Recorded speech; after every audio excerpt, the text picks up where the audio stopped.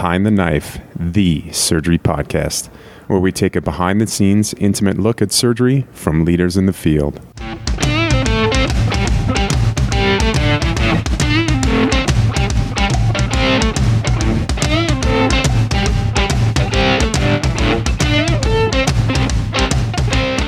Welcome to another episode of Behind the Knife.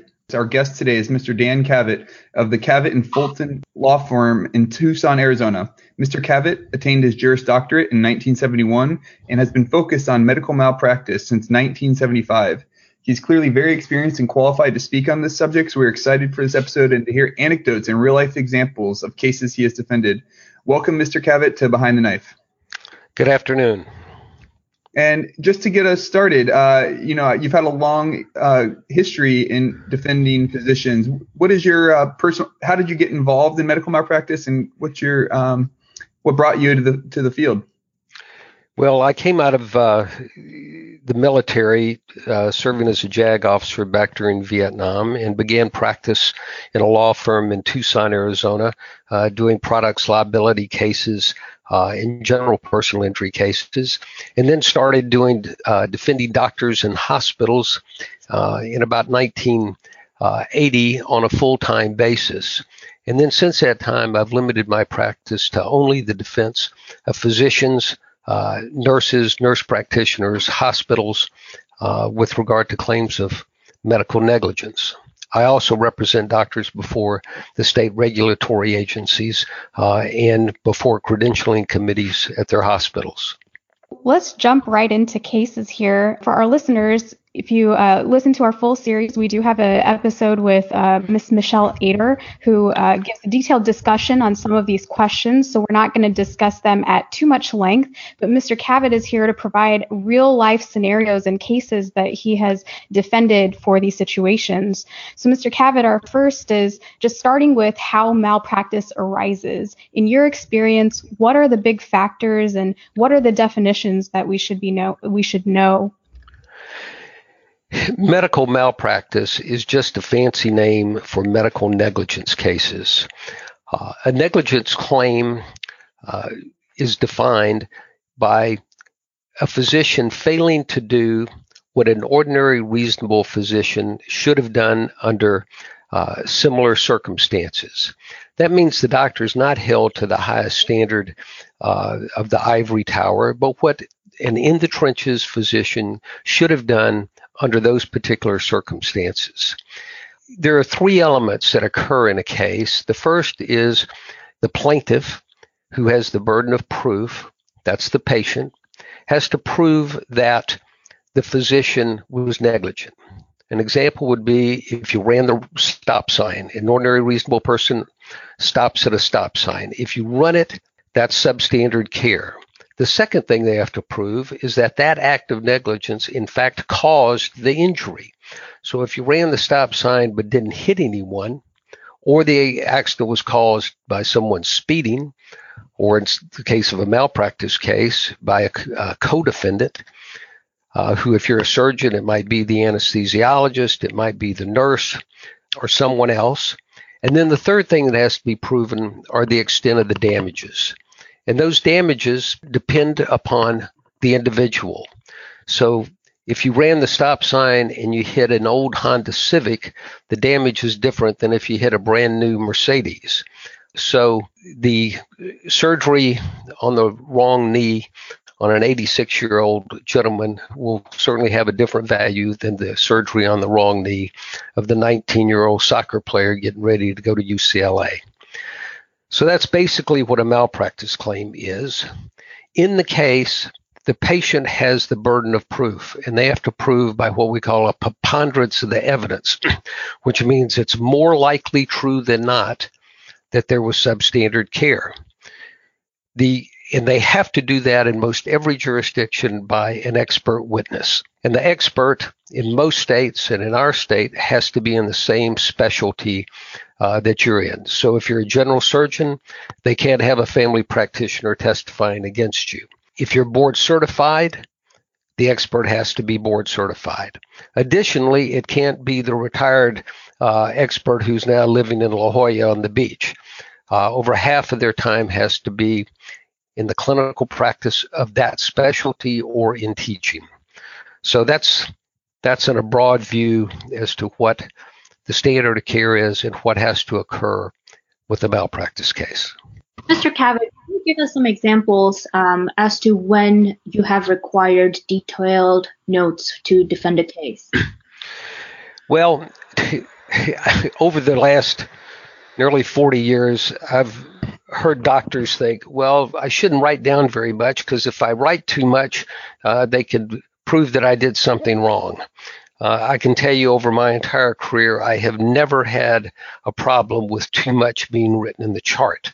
I have had significant problems almost on a monthly, if not sometimes a weekly basis, of too little being written in the chart. A couple of examples. Neurosurgery case. 2 years ago, I had a case where a neurosurgeon was sued for having placed a shunt in an Ommaya reservoir in an infant's head because of hydrocephalus. The event occurred 11 years prior to the lawsuit being filed. The statute of limitations for a minor does not begin to run until the minor is 18 years old. So this was many, many years after the event. Fortunately, in that particular case, the neurosurgeon documented in great detail exactly how the shunt was placed, where it was measured from with regard to Coker's point on the side of the head, charted the depth of the shunt and the number of passes that were made. One of the big issues in the case were how many attempts were made in trying to place the shunt in the ventricle. One could say, well, you can look at the x-rays. Unfortunately, there were a number of passes, and the beauty was in the eye of the beholding neuroradiology expert as to how many there were there. So the physician really helped himself a great deal in that case. Recently, where it has hurt me is I had a case involving, this was a neurosurgery case as well, involving an allegation that the patient should have had a lumbar puncture and a PCR test done for anticipated herpes encephalitis. The neurosurgeon and neurologist believed the patient had a tumor, and therefore they did not do a lumbar puncture. The patient was not sick, did not have a fever, did not appear ill, did not have any of the classical clinical signs of a patient with herpes encephalitis, and therefore they believed the correct thing to do was to do a surgical biopsy to diagnose the type of tumor so they could decide whether to give chemotherapy, radiation therapy, and how to treat it. Unfortunately, the doctors never charted their thinking, why they made that determination, why they elected that process and did not proceed with a lumbar puncture and a PCR. I had an orthopedic surgery case last year where the allegation was that the acetabular component in a total hip replacement was not put in at the correct angle, that the angle of inclination was excessive. Unfortunately, the surgeon did not write a very detailed op note. In fact, it was about as curt a note as there could be. And therefore, he could not and did not describe what he did and how he did it. One could now say, well, can you look at the x-rays and see exactly how the angle was placed? Unfortunately, when you've got metal on metal with a regular x-ray, it's very difficult to know exactly what the angle was. So, Mr. Cavett, this is a fascinating discussion and is a big part of our jobs, no matter what part of medicine you're in. One question I had about that was, in an academic institution, many times it's the residents that are writing many of these notes and the attendings just sort of sign them. So in that herpes encephalitis case, would it have been adequate if the neurosurgery resident had kind of described, that they didn't have these problems and then the attending sort of signed it without any further documentation, or should there also be higher level of documentation? No, I don't think that the attending needs to write a new note if, in fact, it is adequately covered by the resident. Unfortunately, in my experience, and I've had many, many cases involving universities, the attending doesn't read the note, and that is problematic.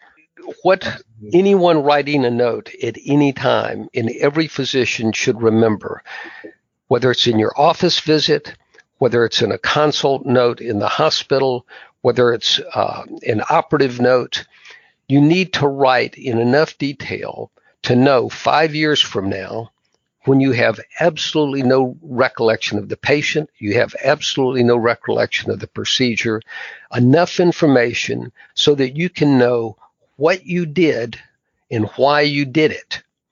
And therefore, you're often taught to chart positives.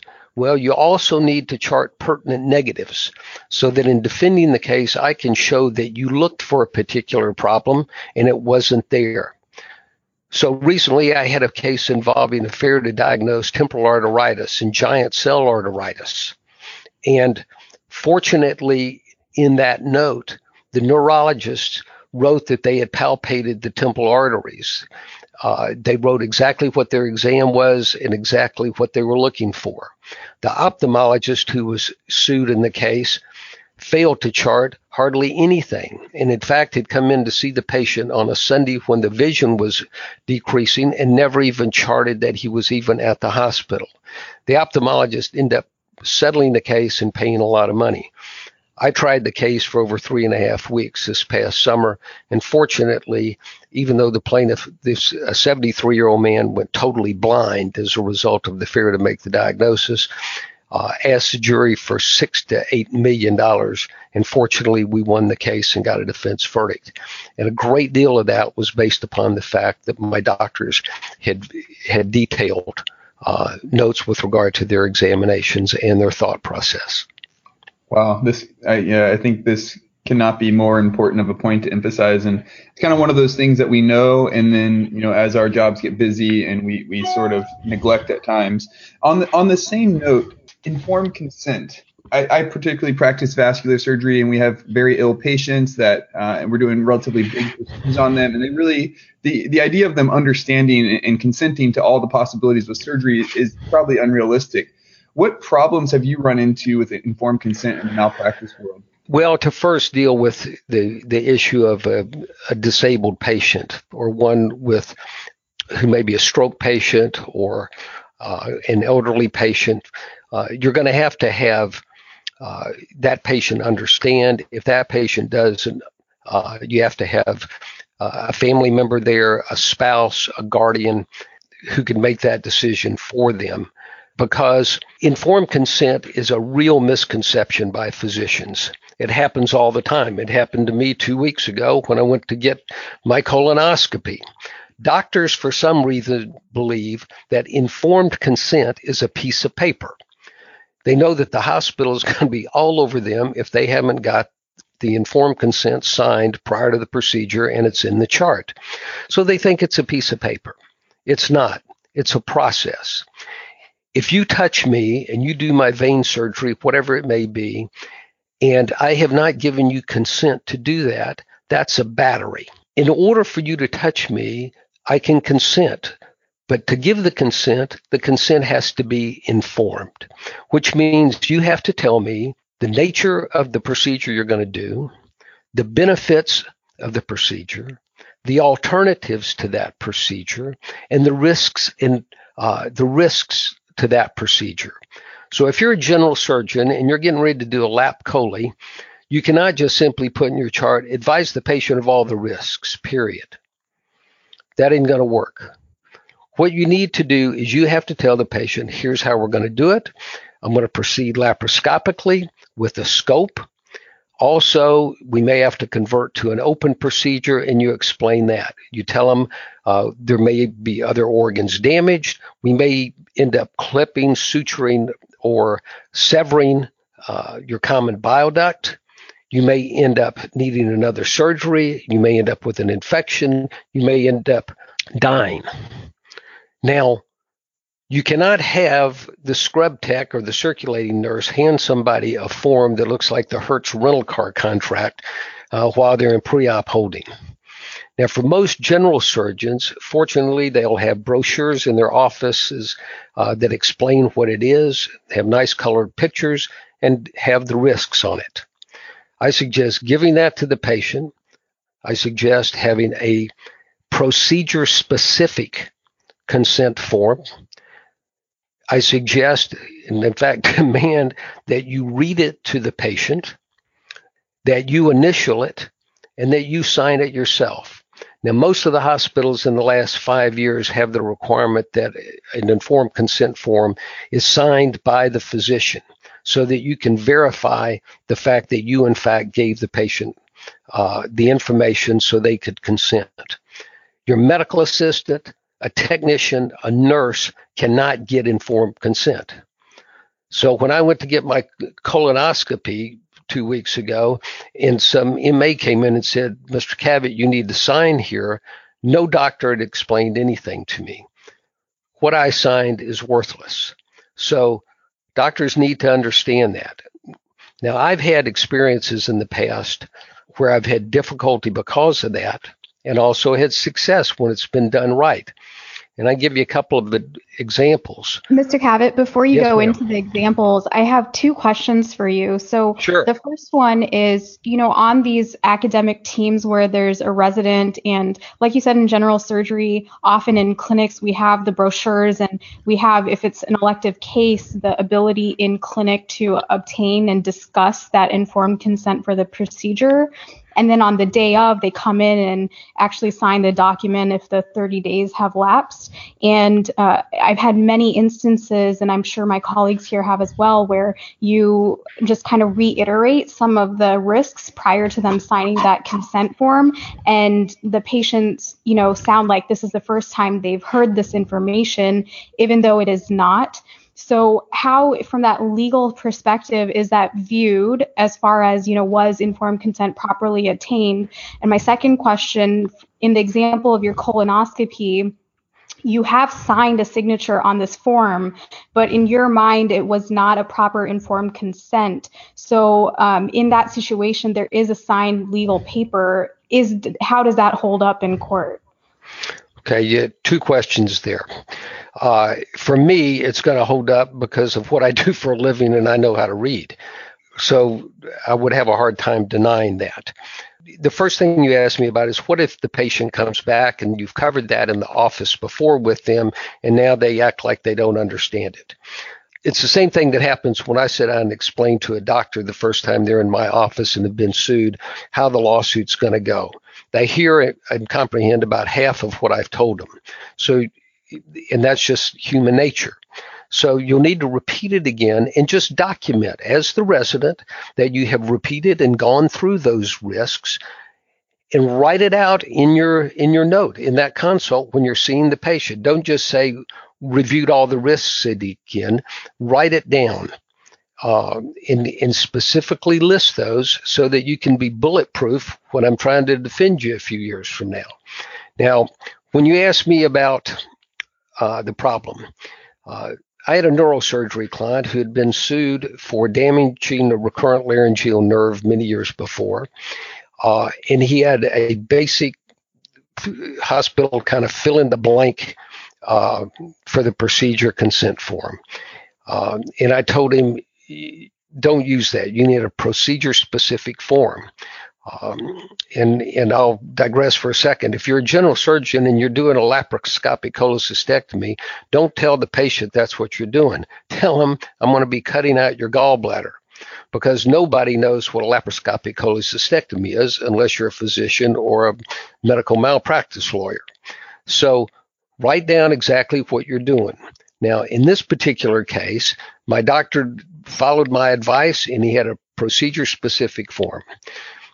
About 6 years later, I'm defending him in a case where the patient has sued, claiming she was not informed of the risk of the procedure, and if she had been, she would not have had the procedure.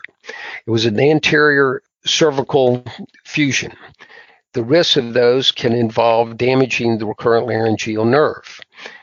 And the results of that, as you know, can be difficulty swallowing, difficulty speaking, hoarseness, damage to the vocal cords. And he had each one of those listed as separate bullet points on the consent form with a line for the patient to initial. And the patient had signed it. So I'm deposing the client or the patient in my office, and I handed her Exhibit A and said, "Is that your signature?" "Yes, it is." This is the consent form that you signed. Yes, it is. You were advised of these risks, were you not? No, I wasn't. Did you initial next each of those? Yes, I did. Did you read the form? No, I didn't. Why not? I don't know how to read. Now, at that point, I thought, well, I'm fooled once again. So since then, I have advised every doctor to whether you read the informed consent form verbatim or you paraphrase each of the risks, but then you sign it so you can testify later, I informed the patient of those risks. Wow. That is quite a dramatic example. You've defended cases when the physician has admitted to a mistake or apologized. What has resulted then with regards to litigation when that occurs? Well, typically, I've had situations where the doctor has dealt right up front with the problem, told the patient, here is this complication that occurred, and I am very sorry that this happened.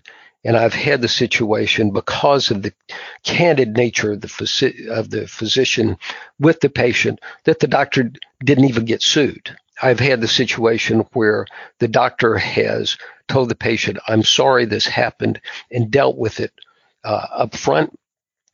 And as a result, I was able to resolve the case very favorably because the plaintiff's lawyer knew that the doctor had not intended this, which is generally always the case, but that he would be well received by a jury. That was a case where I had a wonderful orthopedic surgeon who'd been a professor at one of the major universities in the country, who was practicing and doing a biceps tendon repair and unfortunately severed the nerve instead of the tendon. And the patient, who was a young serviceman who had a brilliant career in the military, completely lost the use of his right dominant hand. And the doctor readily admitted it right away, told the patient, and in fact flew the patient to the Mayo Clinic in Rochester to try and get it fixed, but they were unable to, and he paid for it with his own nickel. I was able to settle that case for far less than I would have had to had he not done so. Now, the law is if you apologize and say, I'm sorry for what occurred, that cannot be used against you in court. If you say, I'm sorry I committed malpractice, I did the surgery on your left knee instead of your right knee, that can be used against you because that's an admission. But simply saying, I'm sorry that we got the result that we did, is not going to be admitted into court against you. Continuing along the same lines that you said, with the advent of timeout, it is now standard of care. We definitely hear less and less about wrong body parts being operated. Do you still deal with these issues? And if so, are the consequences now worse because it is supposed to be standardized done in a very standardized fashion? Well, as you know, it's been a number of years now. We've had the universal protocol, which requires at the start of the procedure for the circulating nurse to announce to the entire surgical team, do we have patient so-and-so, here's the procedure we're doing, and here's the site of the procedure. Unfortunately, my experience has been even now, and maybe even more so now, the more that these occur, that the surgical team, and generally often the surgeon, this is like when you get on the airplane and they've told you by the attendant, look for the exit closest to you, in front of you, look at the one behind you. If the oxygen mask drops, put it on you first. If you're a frequent flyer, you don't even hear that anymore. And I tend to think that that happens an awful lot in surgical suites and nobody pays attention. As a result, I've had general surgeons where they've taken the left thyroid instead of the right thyroid. They didn't bother to look at the x-rays that are supposed to be up in the operating room under the hospital protocols and procedures. I've had them as recently as a year and a half ago do the right knee instead of the left knee. I've had right ankles instead of left ankles, the wrong cruciate ligaments. The worst case I ever had a few years ago was on a 14-year-old boy where they removed his left testicle and then later found out they should have removed the right testicle. And it happens. And it happens because people don't stop, look, and listen. And part of the basic thesis that I want to try and convey to any young doctors, any residents, any attendings, and physicians, whether she's been practicing 20 years or 40 years, is stop, look, and listen. If you do so, the reason I've been in business for so many years is not because surgeons and clinicians are not smart, not because they don't know the medicine, not because they technically do not have the skill, but it's because they've got too many widgets coming down the conveyor belt. They are overly confident in what they're doing and make assumptions that aren't there, and they don't slow down, stop, look, and listen. And we'll talk in a few minutes about listening to the nurses, listening to the patient, listening to the resident when they're trying to tell them something. That is quite sage advice, and I can say from my own experience, I noticed the largely ignored timeouts in some of cases I've been involved with, and so it's a great reminder for us to take everything very seriously. How have you or the prosecution used surgical society guidelines in your cases, either to help or to prosecute? They are very, very significant, and they're used almost on a weekly, if not monthly basis in my practice, either in defending the case or having to deal with it opposed to me. The guideline, we just mentioned surgical timeouts. A week ago, general surgeon was being deposed and astonishingly said that she was unaware of what the universal protocol was. This was a retained sponge case, which is a never event, but unfortunately can happen. A lot of cases that I have deal with obstetrical cases and bad baby cases. And so we're using the ACOG guidelines with regard to the reading of external fetal heart monitors. There are other surgical guidelines. Now the society, whether it's the American College of Surgeons, general surgeons, neurosurgeons, anesthesiology, will have preferences right at the start saying these are not intended to be the standard of care. These are merely guidelines for the practice of whatever the specialty may be.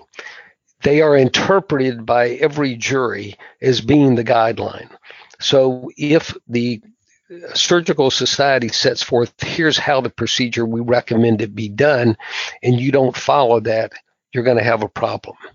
If the hospital has set up policies and procedures and they've been adopted by the Department of Surgery, you surely must be familiar with those, and you need to know what they say, and you need to follow them. Because if you don't follow them, it's going to be interpreted that you have violated the standard of care. So I use them very frequently to try and support what my physician has done by saying she complied with those guidelines. And on the other hand, the plaintiff's attorney is trying all the time to say the standard of care was violated by not complying with the guidelines. That's very interesting. I've been a chair of the American Society of Colorectal Surgeons Clinical Practice Guideline Committee for several years. I've written 29 national guidelines myself, and so that's in a way disheartening to hear, because we really do try not to paint surgeons into a corner, and we try to give just evidence-based recommendations because we know that they're not prescriptive. So a little bit of a downer there on a personal note. Well, doctor, exactly what you're saying is you want to say we're not setting the standard. These are our recommendations so that we can improve the practice. The problem is, although it's stated they aren't the standard, when you're then being cross-examined and the Society of Colorectal Surgeons has made these as recommendations for good practice, you then have to be able to explain why you chose not to follow those. Now, there may be very good reasons why you didn't choose to follow those, but you're going to have to be able to explain that. And therefore, if they're the type of thing that could be something that you would have put into an op note or a progress note or a consult note, is I did this test, or I did this procedure in this fashion, or I dissected in this particular way, so that you can then show why you did it in that fashion, you'll be okay. But if you have no idea what the guideline said, and if you have no explanation as to why you didn't follow what had been recommended 4 years ago, it's going to be problematic. Well, let's switch gears here real quick, and let's talk a little bit about staying out of the courtroom. So much of the non-litigation is actually due to what we have is when we get a good rapport with our patients and that excellent patient-physician relationship. So do you have any recommendations out there, obviously, from the lawyer standpoint? I know we talk to our junior residents or trainees about building rapport with our patients, that we can kind of preemptively boost patient perception, and how to go about that? Well, I think that is extremely, extremely important. I have had physicians who are nice people who have treated their patients with respect in the way that you would want your mother, your spouse, your child to be treated at all times, that have had bad outcomes and not been sued, or at least the patient didn't immediately run to the doctor. I suggest to every doctor from the very start of setting up your practice, you set up your practice in a fashion that is patient friendly. Oftentimes you walk into a doctor's office now and you feel like you're walking into the holding tank of the county prison. There's no one sitting there except behind glass windows, and then somebody, you walk up to them and they say, Mr. Jones, why are you here?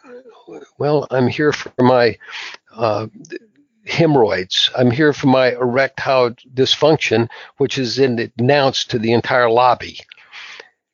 That is not the way to do it. The next thing is call your office sometime on the phone and see how long it takes to talk to a human being. See, after someone has had a surgical procedure and they've called their physician, how long it takes to get back to them, and whether the doctor actually ever calls them back, or whether they're simply called by some medical assistant who is taking a history or information that then is going to be passed on to you so you can make a decision.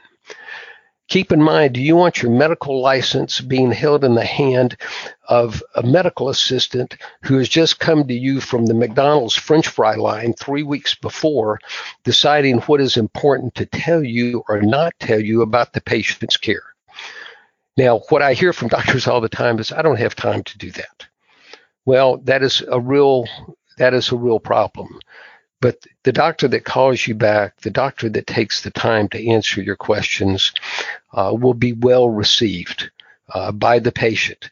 The worst situation I had was a year ago, where the patient had an appointment at 2:00, waited for 45 minutes in the lobby before being called back to an examining room, went to the examining room and was waiting there. The surgeon then came in. The patient wasn't there, but her husband was there. And the surgeon said, "Where's Ms. Jones?" And the husband said, "I'm sorry, sir, we were waiting here in the examining room for 45 minutes and my wife had to go to the bathroom." And the surgeon said, "Well, tell her to go piss on her own time." You can imagine the effect of that. Now, it's rare that I have that direct of a verbalization of an attitude, but unfortunately, as you well know, in your career, you've seen doctors that unfortunately will convey that type of attitude, whether it's with the direct language or not, and that is not missed upon the patient. The physician, on the other hand, who is gracious and accommodating and apologetic for running late or whatever it may well be, is absolutely forgiven by that patient and will not have a problem. So the relationship with the patient, I mean, it doesn't matter whether you're a doctor, a lawyer, the guy repairing your car, the way you treat your customer can make all the difference in the world. And I've seen it many, many, many times. Switching gears a little bit here, in the 40 plus years that you've been doing this, I think one of the biggest changes has been the advances in the electronic medical record, the prominence of social media, and even these websites with rating doctors. And so, have you had any experience with these platforms changing the way you build a case, the way you're able to defend your physicians, or have there been situations where it's hurt your defendant? All of the above. The advent of electronic medical records has, as you well know, many, many, many advantages, but it also has significant disadvantages. The disadvantage is for the doctor who is too hurried and simply just clicks on items and doesn't write out exactly what is occurring. The other problem, and a big problem we have, not only with regard to office practices and a patient returning on multiple visits, but is in a hospital record of simply repopulating the history. So you can read a hospital record and it looks like the patient's condition hadn't changed for 10 days because somebody just simply regurgitates the history that occurs every time. That's a problem. The drop-down screens, just clicking on something can be problematic. Or on the other hand, it can show that perhaps you in fact really did it. It used to be I could tell, I'd defend a doctor and who had treated a patient for 20 years, and I could almost tell how long the doctor had been in practice. The first records were very detailed and fairly voluminous and legible. As time went on, they became skimpier and skimpier, used abbreviations, and by the end sometimes were hardly legible. With the electronic medical record, we don't have that exact problem, but there are variations. So my advice would be make sure that after you write something in the electronic medical record, you read it and make sure it says what you wanted it to say.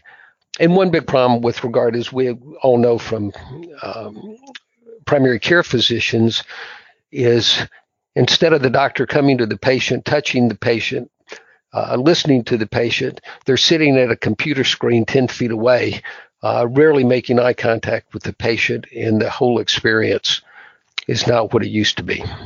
As surgeons, we hope to develop the relationships and do all the proper things and document well enough that we never, have to undergo this process. But unfortunately, many of us will throughout our careers. And one thing that's very much an afterthought to us is when applying for jobs and things like that is the malpractice insurance that is associated with that. I've talked to some, mentors, and they mention things like make sure there's a tail on it, where that way if you have a case that happened at a previous job, you're still covered for it later. Do you have any recommendations? I don't even know if you're familiar with malpractice insurance to any extent, but if I'm, I want someone that has 40 years of experience and can defend me, such as yourself. Do you have any recommendations for surgeons as far as what to look for in their malpractice insurance to make sure that is covered? Well, let me cover a couple of things. That's something that is what I do. Most insurance policies, malpractice policies, other than which are unlike your automobile policy, are claims-made policies. So if you have a bad outcome as a surgeon, or you believe your patient is pretty squirrely and you had an outcome that wasn't good, you need to immediately notify your insurance company of that event and put them on notice. Now, a lot of doctors think, gee, I don't want to tell anybody about that. It may not turn into anything, and I'm afraid they may raise my rates. Well, that's not the real risk. The risk is that you're insured with the ABC insurance company this year, and you had that problem, and then a year and a half from now, you're insured with a different insurance company. You did not tell the new insurance company about the bad outcome you had a year and a half or 2 years ago, and then you get sued a year after that. You may not have any coverage because the coverage would be with the policy, with the company that you made the claim and put them on notice with regard to. Put them on that notice. If you go to a new company, yes, you will need to fill out on the application and tell them about events, then they've on notice with it, and then you will have coverage with regard to that. If you retire, you need to get tail coverage, it's called. What that means is you're no longer practicing, and a claim may not be made because no lawsuit was made. The client hadn't told you that. And so you've now retired, and 2 years goes by, it's within the statute of limitations, or it's a minor and it's beyond the 2 years, and all of a sudden you get sued. If you did not buy tail coverage, you won't have any coverage. So my point is, notify the carriers when you have a bad outcome. If you change or retire, you need to get tail coverage. The attorney is generally selected, or a panel of attorneys the carrier will have. And here in Tucson, we have over 1.5 million people here. The major companies, carriers, will have about 3 to 4 different lawyers on their panel, and they will assign you the lawyer. But you can ask and say who's on the panel, and most companies will then let you select from that panel. So, Mr. Cavett, just to conclude, what is your general advice for the general surgery residents, young attendings, and faculty? Nowadays, we have fewer cases filed than we did 20 and 30 years ago. The volume of them has dropped tremendously, but the exposure to the cases that are filed are far more significant. And therefore, unless most cases have a value of at least $500,000 or more, most lawyers won't take the case, because the best thing that ever happened is for defendants is the contingent fee system, where if the plaintiff's lawyer doesn't win, they don't get anything. And so therefore, the lawyers now are very, very selective in the cases they take. And one of the main reasons is because it costs a huge amount of money to prosecute these cases. A couple of things that I want to mention that you need to be aware of that we haven't covered is there's no such thing as a curbside consult. If you're the cardiologist and walking down the hall and the ER doctor comes out and says, would you take a look at this EKG? What are the ST segments? Do I have an issue? And that ER doctor relies on what you tell him or her, you're going to be held liable. So even though you don't know the patient, even though you haven't been hired, you may have liability. I began this by saying what you need to do is stop, look, and listen. The patient will often tell you what the problem is. Too often, doctors will pick up the chart on the outside of the door or now look at the medical EMR and have a pre-diagnosed thought in their mind before they ever even walk into the room and see the patient. Obviously, that's a problem. So listen to the patient. After the surgery, when the patient tells you they can't feel their foot or that they have blood in their stool or whatever it may be, listen to them. Return the phone calls. Get the information yourself. Don't rely upon somebody else who does not have the training, who can control the patient's life, your financial future, and your license before the medical board. If you have a medical board complaint, don't try to handle it yourself any more than you try to do your own root canal. Many doctors think, oh, I can handle this. This is no big deal. Then all of a sudden they're placed on restriction. There are issues coming up that they're being disciplined, and then they come and hire me. And by that time, the horse is way out of the barn. So many carriers, your insurance company, will provide defense for you or some coverage for you before the licensing board. Also, with regard to credentialing issues at hospitals, they will provide that.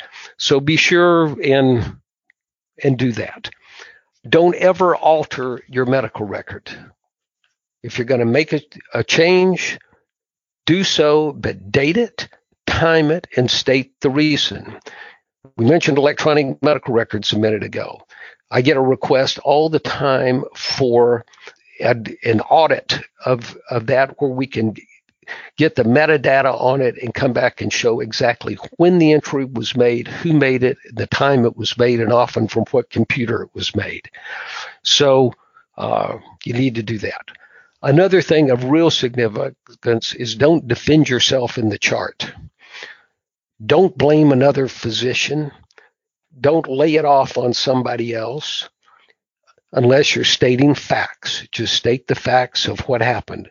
But too often I'll see, and unfortunately it's especially with surgeons, people's egos getting in the way, and they want to vent in the medical record.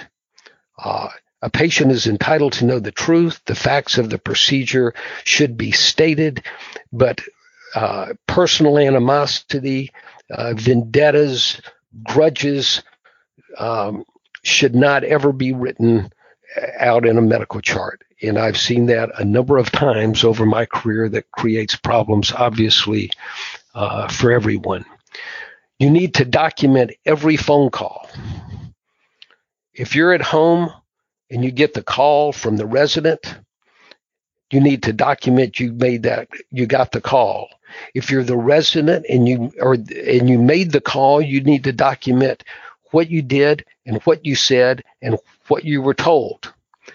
I've had the situation, and remember this: the nurse on the floor is either your best friend or your worst enemy. That nurse can save your practice and can save your career.